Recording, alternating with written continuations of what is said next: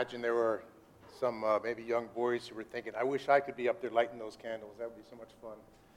So, it is the fourth Sunday in Advent, so we light 4 candles, and we are following the Advent themes this year. And so today I want to talk about love, the fourth theme among the 4 during Advent. And I want to start out actually right away with reading God's Word. And so if you could turn in your Bibles or follow on the overhead, I want to read from John 3:16 and 8 through 18, a verse you're familiar with. I'm going to read it in the New Living Translation, by the way, and a lot of today's message I chose to use that, not entirely. By the way, it's a wonderful translation. It's not the Living Translation. It's different, and it's one that actually is fairly accurate in its interpretation of the original language. And there are men such as D.A. Carson and others who endorse it. So it's closer to just regular American English. That's its benefit. And I would recommend it for personal devotion. Not necessarily for study, because I think the ESV and NAS and others are probably the best for study. But it's an excellent one for devotion. And at times, sometimes when things are phrased in familiar ways, with using familiar language, it can be more powerful in us. Its work in us and our ability to grasp it. So that's why I chose to do this today. So the New Living Translation, John chapter 3, 16 through 18, it says this: "For this is how God loved the world. He gave his one and only Son, so that everyone who believes in him will not perish but have eternal life. God sent his Son into the world, not to judge the world, but to save the world through him. There is no judgment against anyone who believes in him, but anyone who does not believe in him has already been judged for not believing in God's one and only Son." God's word from John chapter 3, verses 16 through 18. This is lifted from a section of Scripture that is fascinating, this interaction that Jesus has with Nicodemus, who is a Pharisee, a national leader, a teacher. We just went over it on Saturday with our men's group, and there's lots of stuff in this whole section. There are truths, though, in these smaller sections that we can lift out that, of course, sit in a context in the original place and within that chapter, but in all of Scripture. So I'm lifting this out because it teaches us about the love of God in a profound way. It may be a bit overworn for us because this is a verse that we see all the time, John 3:16. Maybe your first exposure to a Bible verse was at a football game or watching a football game when they hang John 3:16 over the railing. I remember a friend of mine asking me, is that like a verse that has to do with football somehow? What's the relationship? So we're perhaps familiar with it. And I would submit, too, we're perhaps familiar with this idea that God loves us. Because our culture actually is full of people who love us, right? Everybody loves everybody in our culture. So if you watch football, for instance, men spend 60 minutes doing great violence to each other. Then at the end they say, "I love you, bro." They love each other, right? At least they say that. We hear it from hosts. You watch a show like The Voice, and Carson will say, we love you. We've been hearing it for years. Mr. Rogers, I know, told me that he loved me. Barney has told the Xers, I guess, and the millennials that they are loved. And so we're used to it. Of course God loves us. And if we're not careful, we'll put the love of God in the same category as the love of Barney or whomever. There are different levels of love. There are different levels of love. Tremendously different levels of love. For instance, Liz Joyce succumbed to cancer in March 2014 at the age of 36. 6 weeks after giving birth to her daughter, Lily. Liz had been in remission for 2 years when she and her husband, Max, decided to have a baby. The cancer showed up again at week 12. And at that point in time, Liz and her husband decided they would not terminate the pregnancy and therefore not be able to get the aggressive scans and treatments that were necessary to fight the cancer. And so they realized that it would likely lead to her death to bear this child. And so she made lots of videotapes for her daughter Lily. Because if she were not to survive this, she wanted her daughter to know her love for her and who she was. And these videotapes are captured as part of a documentary called 40 Weeks that you might want to look at some point. Near the end, Lily was born, of course, and Liz is holding the baby. There's joy on her face, and she says, "This is worth it. I would do it all again to have this child." And then at another point, she says, speaking directly to Lily, "Regardless of whatever happens to me, going through this to bring you here, it was always going to be worth it, no question. I don't want this to be hard on you. I just want you to know how important you are. You're bigger than me." I imagine for Lily, growing up, probably the age of 6 at this point, and as she gets older, she will know the difference between the love of her mother and the love she sees or expressed to her on television. Brothers and sisters, similarly, we must know the difference between the love of God and all other loves. There is no other love that compares to the love of God. There is no other love that compares to the love of God. It is an infinite love. It is a redeeming love. It is an inviting love. And that's what I want to do. I want to dig into the truth of God's love from John 3:16 and elsewhere in Scripture and learn about this, that we might not just know these things, but be transformed by this truth, that there is no love like the love of God. So let's pray and ask God for help. Lord, we ask you to help us. Lord, perhaps if our culture and our background was such that we had never really heard the words, "I love you," as we read John 3:16 for the first time, it would affect us deeply. But Lord, that's not our context. We're too used to hearing this, and therefore, Lord, we tend to put your love in the same category as other loves. And I pray you would help us. Spirit of God, you would help us. You're the one who testifies to the children of God that they are loved of the Father. And so we ask you for help right now. I pray you'd help me to so teach and explain and illustrate this, Lord, that as I do that by your grace, we would encounter you in your love and be changed by it. And Lord, you would be glorified in it, because there is no other love like you, and you deserve all the glory and all of our affection and all of our obedience because of your great love. So be with us now, we pray. Help us and glorify your name, we pray. Amen. Well, first, let's look at this truth that it's God of the love of God is infinite love. That's a word an adjective you don't want to use too much. Infinite. There aren't many things that are infinite, and so we don't want to attach infinite to a noun usually. But for the love of God, it is entirely appropriate to say that it is infinite. It's the infinite love of God. Paul says in Ephesians chapter 3, as he's speaking to the Ephesians, as he wants them to grow in Christ, as he wants them to be all that they're called to be, he says, he prays for them, he says, "May you have the power to understand, as all God's people should, how wide, how long, how high, and how deep his love is. May you experience the love of Christ, though it is too great to understand fully. Then you will be made complete with all the fullness of life and power that comes from God." It is an infinite love. It is wide, long, high, and deep. It is beyond comprehension. It is something we will never grasp in its dimensions. And so John 3:16, classically in the ESV and other translations, says, "For God so loved the world." For God so loved the world. And when we say something like that, when we use that word "so" as a modifier, you expect an explanation of the dimensions of the "so."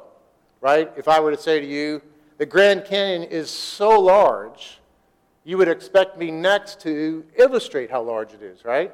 It's actually 277 miles long, 20 miles wide, over 1 mile deep. The Grand Canyon is large enough to contain almost all the waters of Lake Michigan in itself. That's how voluminous and large the Grand Canyon is. So if I were to say the Grand Canyon is so large, you expect Tell me something. Give me an illustration.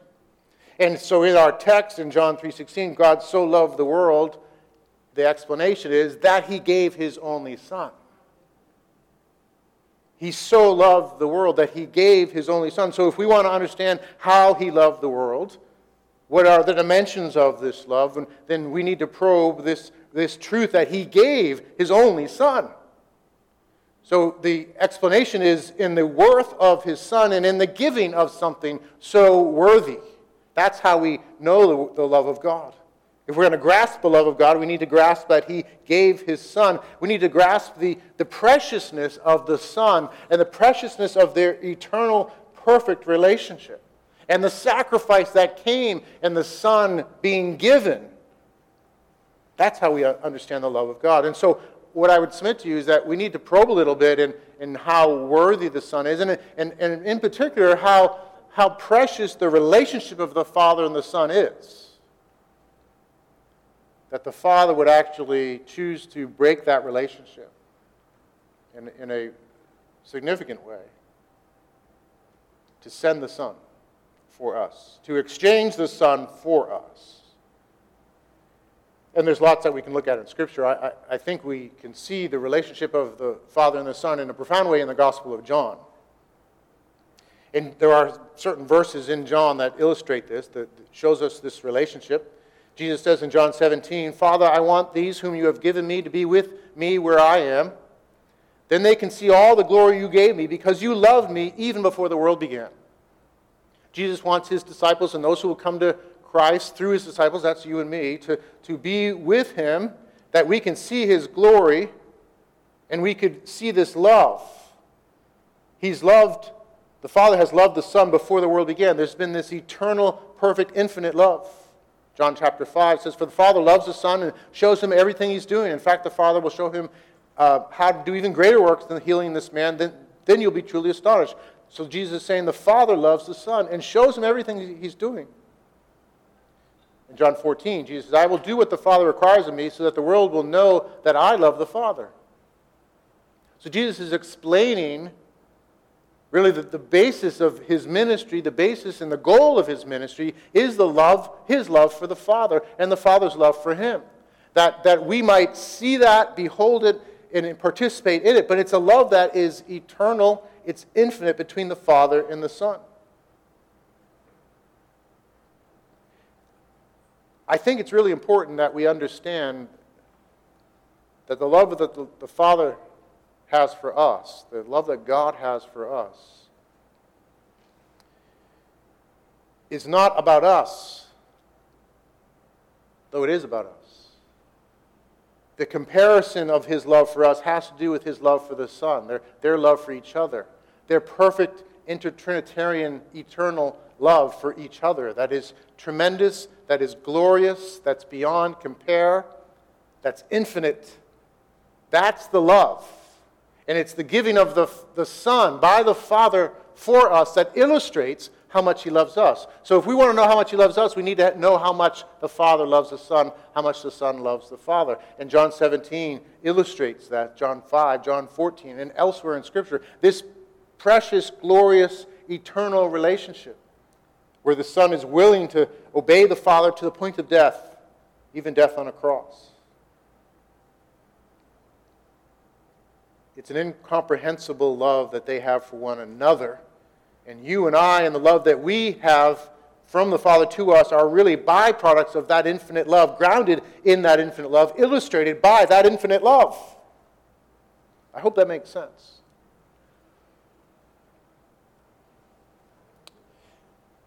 I don't know if you know what a Stradivarius violin is. Stradivarius violins are made by Antonio Stradivari. Joshua Bell, the famous violinist, has one. He paid almost $4 million for his. I don't know if you've heard of Guarneri violins. They're actually just as precious and, according to some violinists, better. They sound better. One was purchased for $16 million and given to the violinist Anne Akiko Myers. These violins were produced by 3 generations of Guarneris. Andrea, his son Giuseppe, and then Giuseppe's sons Bartolomeo and Pietro. So 3 generations worked in this workshop producing these glorious violins that are worth millions and millions of dollars at this point. Can you imagine what it would be like to be in that workshop as these 3 generations worked side by side making glorious masterpieces? I imagine they loved their work and loved working together for 3 generations to continue to do this work. Imagine that you somehow got a job offer, or you were asked to work for them, and maybe your job is just to be in the shop to clean up, and you're there to clean the shop. What would it be like if you had the knowledge we have of these violins and how precious they are and how amazing it is to be in this workshop? What would it be like to be in that workshop? What would be your attitude? Would you be in there and immediately think, I need to tell these guys how to run their shop? I need to kind of get involved here and maybe, change their designs a little bit, and like interject and kind of take over here? Or would it be more appropriate, of course, just to be in awe that you get to be there and observe these guys at work and their relationship with each other and what they're crafting? That's a metaphor for the love of God. There is an eternal love of God. There's this work being done by the Father, the Son, and the Holy Spirit that goes back infinitely. It follows through in the creation of the world and all the glorious things that they make in the world together. It follows through that to the plan of redemption, the fall of man and the plan to redeem man, them working together and deciding to rescue us. Their plans to establish the Son as the King of Kings and eventually bring his reign to completion and renew the entire universe. This all flows from the workshop, so to speak, of the Father, the Son, and the Holy Spirit. They have an infinite, eternal, glorious love. And we get invited into that shop through Christ. And we're told by the Scriptures, as the Father has loved the Son, so he loves you.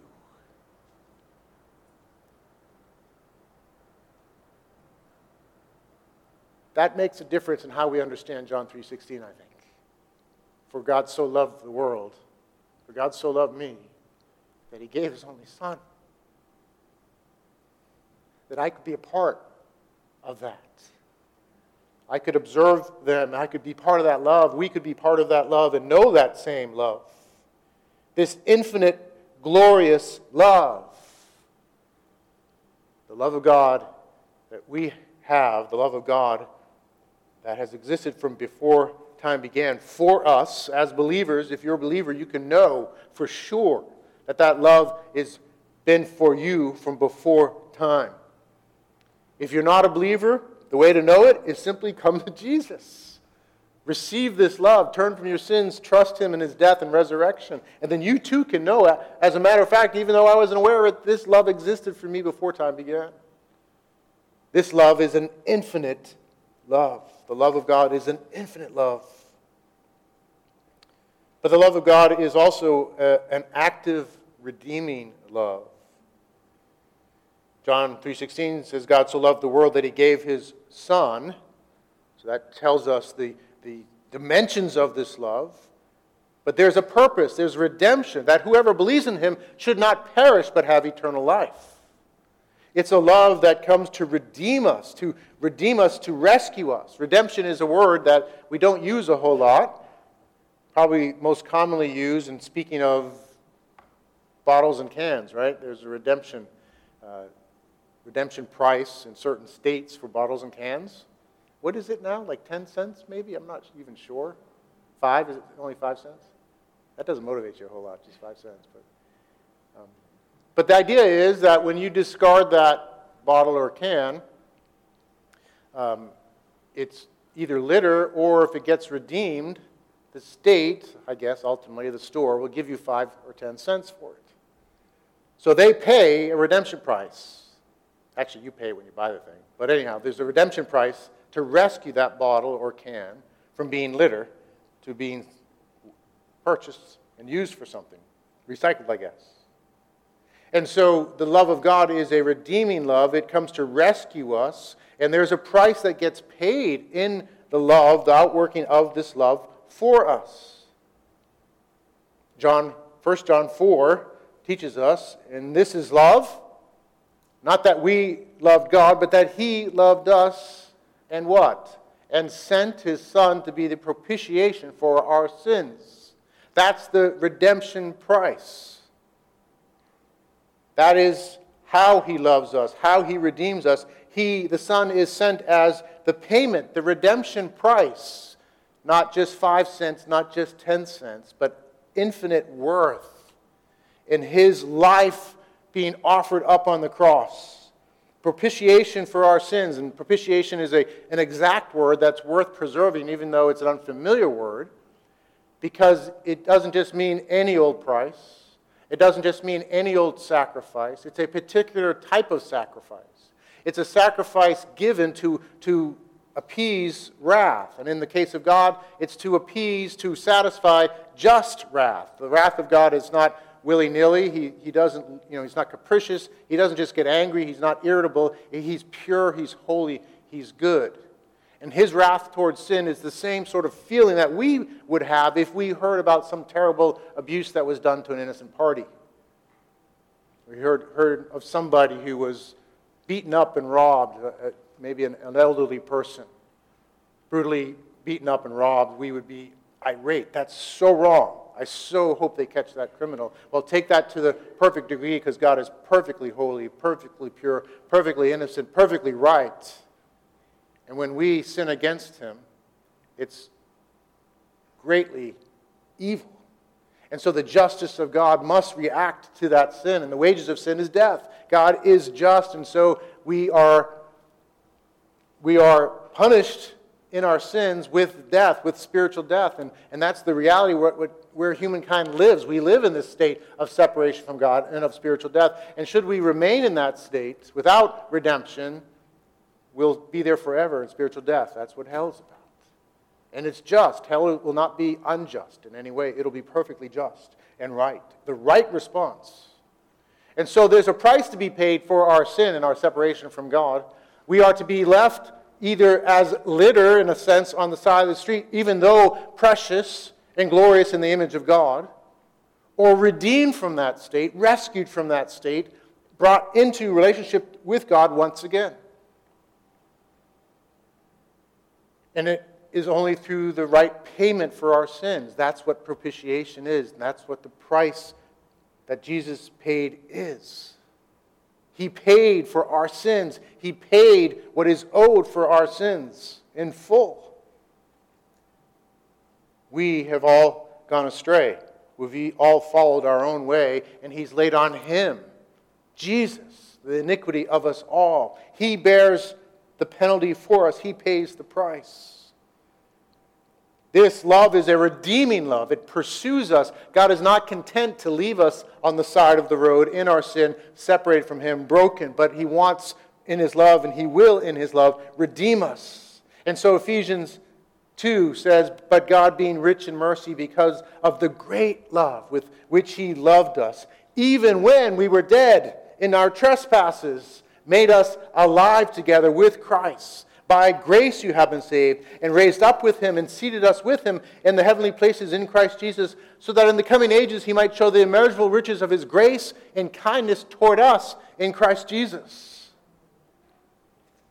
His love pursues us and rescues us and redeems us from our sin, and then brings us into His presence and seats us with Him in the heavenly realms to reign with Him forever. His redemption is not just partial. It's not just the forgiveness of sins, as profound as that is, but it's full redemption. It's full transformation of our lives. So the day that you believe, your sins are paid for, you are rescued, you belong to Him, and He begins a process that will be completed of making you wholly redeemed, of making you into the image of Jesus, of making the perfect, holy, glorious you He's intended to do all along. That's His love. He loves us that much. He's paid the price, and the price is a costly one. And there's no more valuable human than the God-man, the one who is both human and divine, Jesus. And his death on the cross is fully able to pay for your sins. Matter of fact, it is more than able to pay for all sins multiplied infinitely. Because he is God in the flesh. He is the perfect human who never sinned, has no need to pay for his own sin, who fulfilled all righteousness as a human, the second Adam, and yet is God himself. Two natures in one being, dying on the cross for our sins, paying the price perfectly. His death is more than adequate for your sins and your forgiveness. And the Father, in his love for you, sent his Son, gave up his Son, gave up that eternal, infinite, glorious love to pay for your sins. That's the love of God. It's an infinite love. It's a redeeming love. There's no love like it. You cannot compare any human love to the love of God. It's an infinite love. It's a redeeming love. And if we wrestle with this, we have to consider the prospect, the reality, I think the fact in Scripture that he loves us as he loves the Son. The love that the Father has for us is as he loves the Son. It's the same category, the same degree as his love for the Son. We just read that right in John 17. It's a holy love. It's a precious love. It's a worthy love. And it's a love for us. Sinclair Ferguson, a pastor and theologian, says this: when we think of Christ dying on the cross, we are shown the lengths to which God's love goes in order to win us back to himself. We should almost think that God loved us more than he loves his Son. We cannot measure his love by any other standard. He is saying to us, I love you this much. That's the love he has for us. There is no greater love. There is no more amazing thing than the fact that he loves us. And we as Christians must ground ourselves in the love of God most of all. It must be our ultimate foundation that he has loved us with this infinite love, and everything else flows from that. And we must avoid the ridiculous idea that somehow we can do something to make him love us. Somehow we can do something to keep him loving us. Our security is in that infinite eternal love. And it's an insult to his holy, glorious name, his amazing sacrifice of Christ on the cross, to think that we somehow could add or earn a part of that love. So worship him by letting him love you, and letting that be the base and the motivation and the goal and the everything of your Christian life. This is who God is. He is love. 1 John 4 says, God is love. God showed how much he loved us by sending his one and only Son into the world that we might have eternal life through him. God is love. That's who he is. It's a core aspect of his character. It's the ground of love. It's the source of love. His love is infinite. It is redeeming. It will accomplish its purpose. It will hold you in your struggles and your weakness. It will be what holds you. Your weakness and even your sin, if you are a believer, is no match for the love of God. He will continue to love you. He will pursue you. He will rebuke you. He will discipline you. He's a good father. He'll do what he needs to do to chase you down and find you. If you're a believer, you can run, but you can't hide. The most miserable sort of human being is a believer who's trying to run from the love of God. The happiest person is the believer who lives in, from, and for the love of God. His love will pursue us. So Romans 8 teaches us, no, despite all these things, overwhelming victory is ours through Christ, who loved us. I am convinced that nothing can ever separate us from God's love. Neither death nor life, neither angels nor demons, neither our fears for today nor our worries about tomorrow, not even the powers of hell can separate us from God's love. No power in the sky above or in the earth below. Indeed, nothing in all creation will ever be able to separate us from the love of God that is revealed in Christ Jesus our Lord.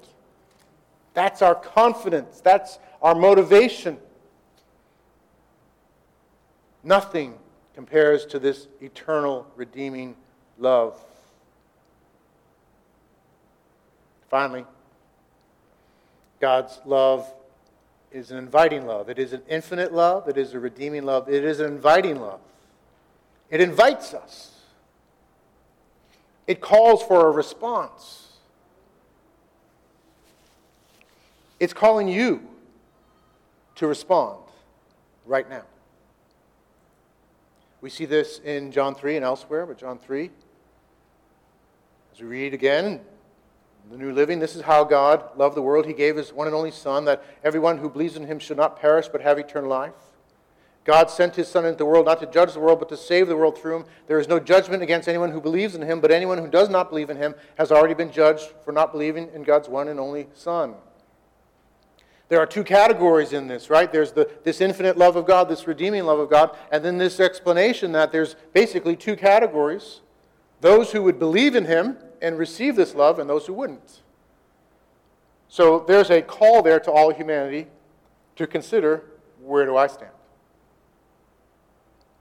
Have I believed and received this love? Have I turned away from my sin to receive and live in this? Earlier on in John chapter 1, and we'll talk about this Christmas Eve, at the core of the section in the beginning of John chapter 1 is this verse, but to all who did receive Him, who believed in His name, He gave the right to become children of God. So the love of God as it's presented as infinite and redeeming is always inviting, it's always calling for a decision. Will you believe it? Will you receive it? And by the way, this call is not just for someone who doesn't yet know Christ. It's for every believer. It's what Paul prays in Ephesians 3, that they would know, these are believers he's praying for, that they would know this love of God. Your pursuit of the understanding and experience of the love of God never ends. And so it's always an inviting love. Will you go deeper?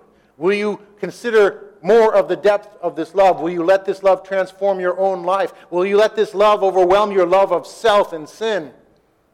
Your lovelessness, to transform you to be like Jesus, to love others like Him. Will you let this love go deeper and deeper and deeper and empower you more and more and more?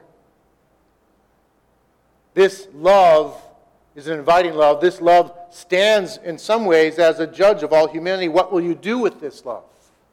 What will you do with this fact that He so loved the world that He gave His Son? And you will fall into one category or another.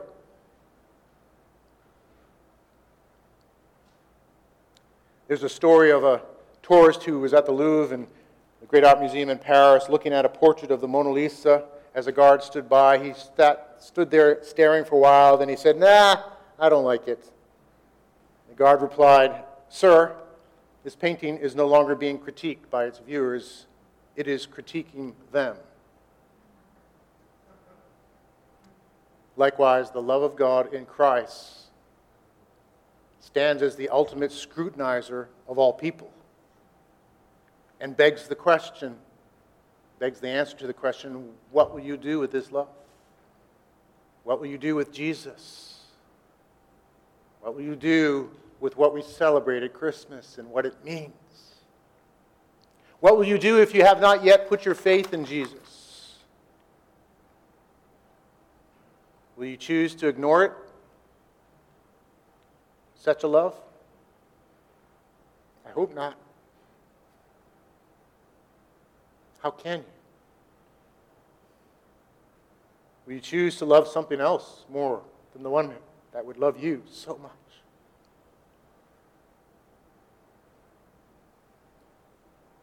Today might be the day where you just need to say, no more. No more doing it my own way. No more loving other stuff more.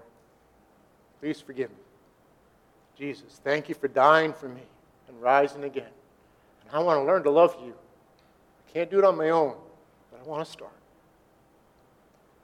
He will hear that prayer and respond to it and be there. And just so you know, no one else in this room is in any different place than that. We need him. We need his help to love him. And he responds to prayers of repentance and faith like that. So maybe today is the day that you tell him that. If you're a believer, let me encourage you also to not stop pursuing, knowing and treasuring and living in and by and for the love of God. If you're trying to do the Christian life without your confidence being in the love of God, you are in for some real trouble. You're in grave danger. Your motivations will be twisted. Your fruit will ultimately be rotten. And the results will not be good. We all have to have a motivation to be a Christian. We all have to have a motivation to keep on doing what we're doing. There are other motivations that are out there. Legalism is a big one. In all of us, there's this tendency to think, to import our own works. What we do really matters. It's our response, but it's never the source. And we all have this tendency to want to import our good works into the love of God, that if I can be good enough, then he'll really love me. He'll have to respond. Or if I can just keep on being good, I can keep in his love. And certainly there's a part of our loving obedience to him, and a large part of it is it keeps us close to him, and there's nothing better. So your experience of that love, your sense of that love is related to your obedience, but it's not the source of it, and it doesn't do anything to affect it. He loves you, and he always will love you. And if you choose not to live in his love and obey him, he'll chase you down, but you can't get that mixed up. You can't mix legalism into love. You've got to live in love and let the love motivate you. The love of God for you motivates you to love him, to lay your life down for him, to lay your life down for others. Your ability to love your spouse comes from knowing the love of God and taking small steps of obedience to go and love your spouse like he loves you. Ask him all the way, Lord, I can't do this, help me now. Lord, I can't do this, help me now.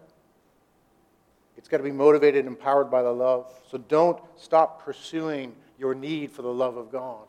Let it define your life. That's why Paul prays that way again in Ephesians 3, that you might show all the fullness, experience all the fullness of God as believers. It comes from knowing his love. And so as I close and as we transition, just want to encourage you right now, take a moment. Maybe your moment, you just make that prayer, no more. I want to follow you. Or maybe as a believer, you just say, Lord, help me, forgive me for not grounding myself and pursuing my knowledge and experience of your love. Forgive me and help me now to keep on growing in your love. We'll take a minute to pray, and then Pastor Toby will come up to transition us.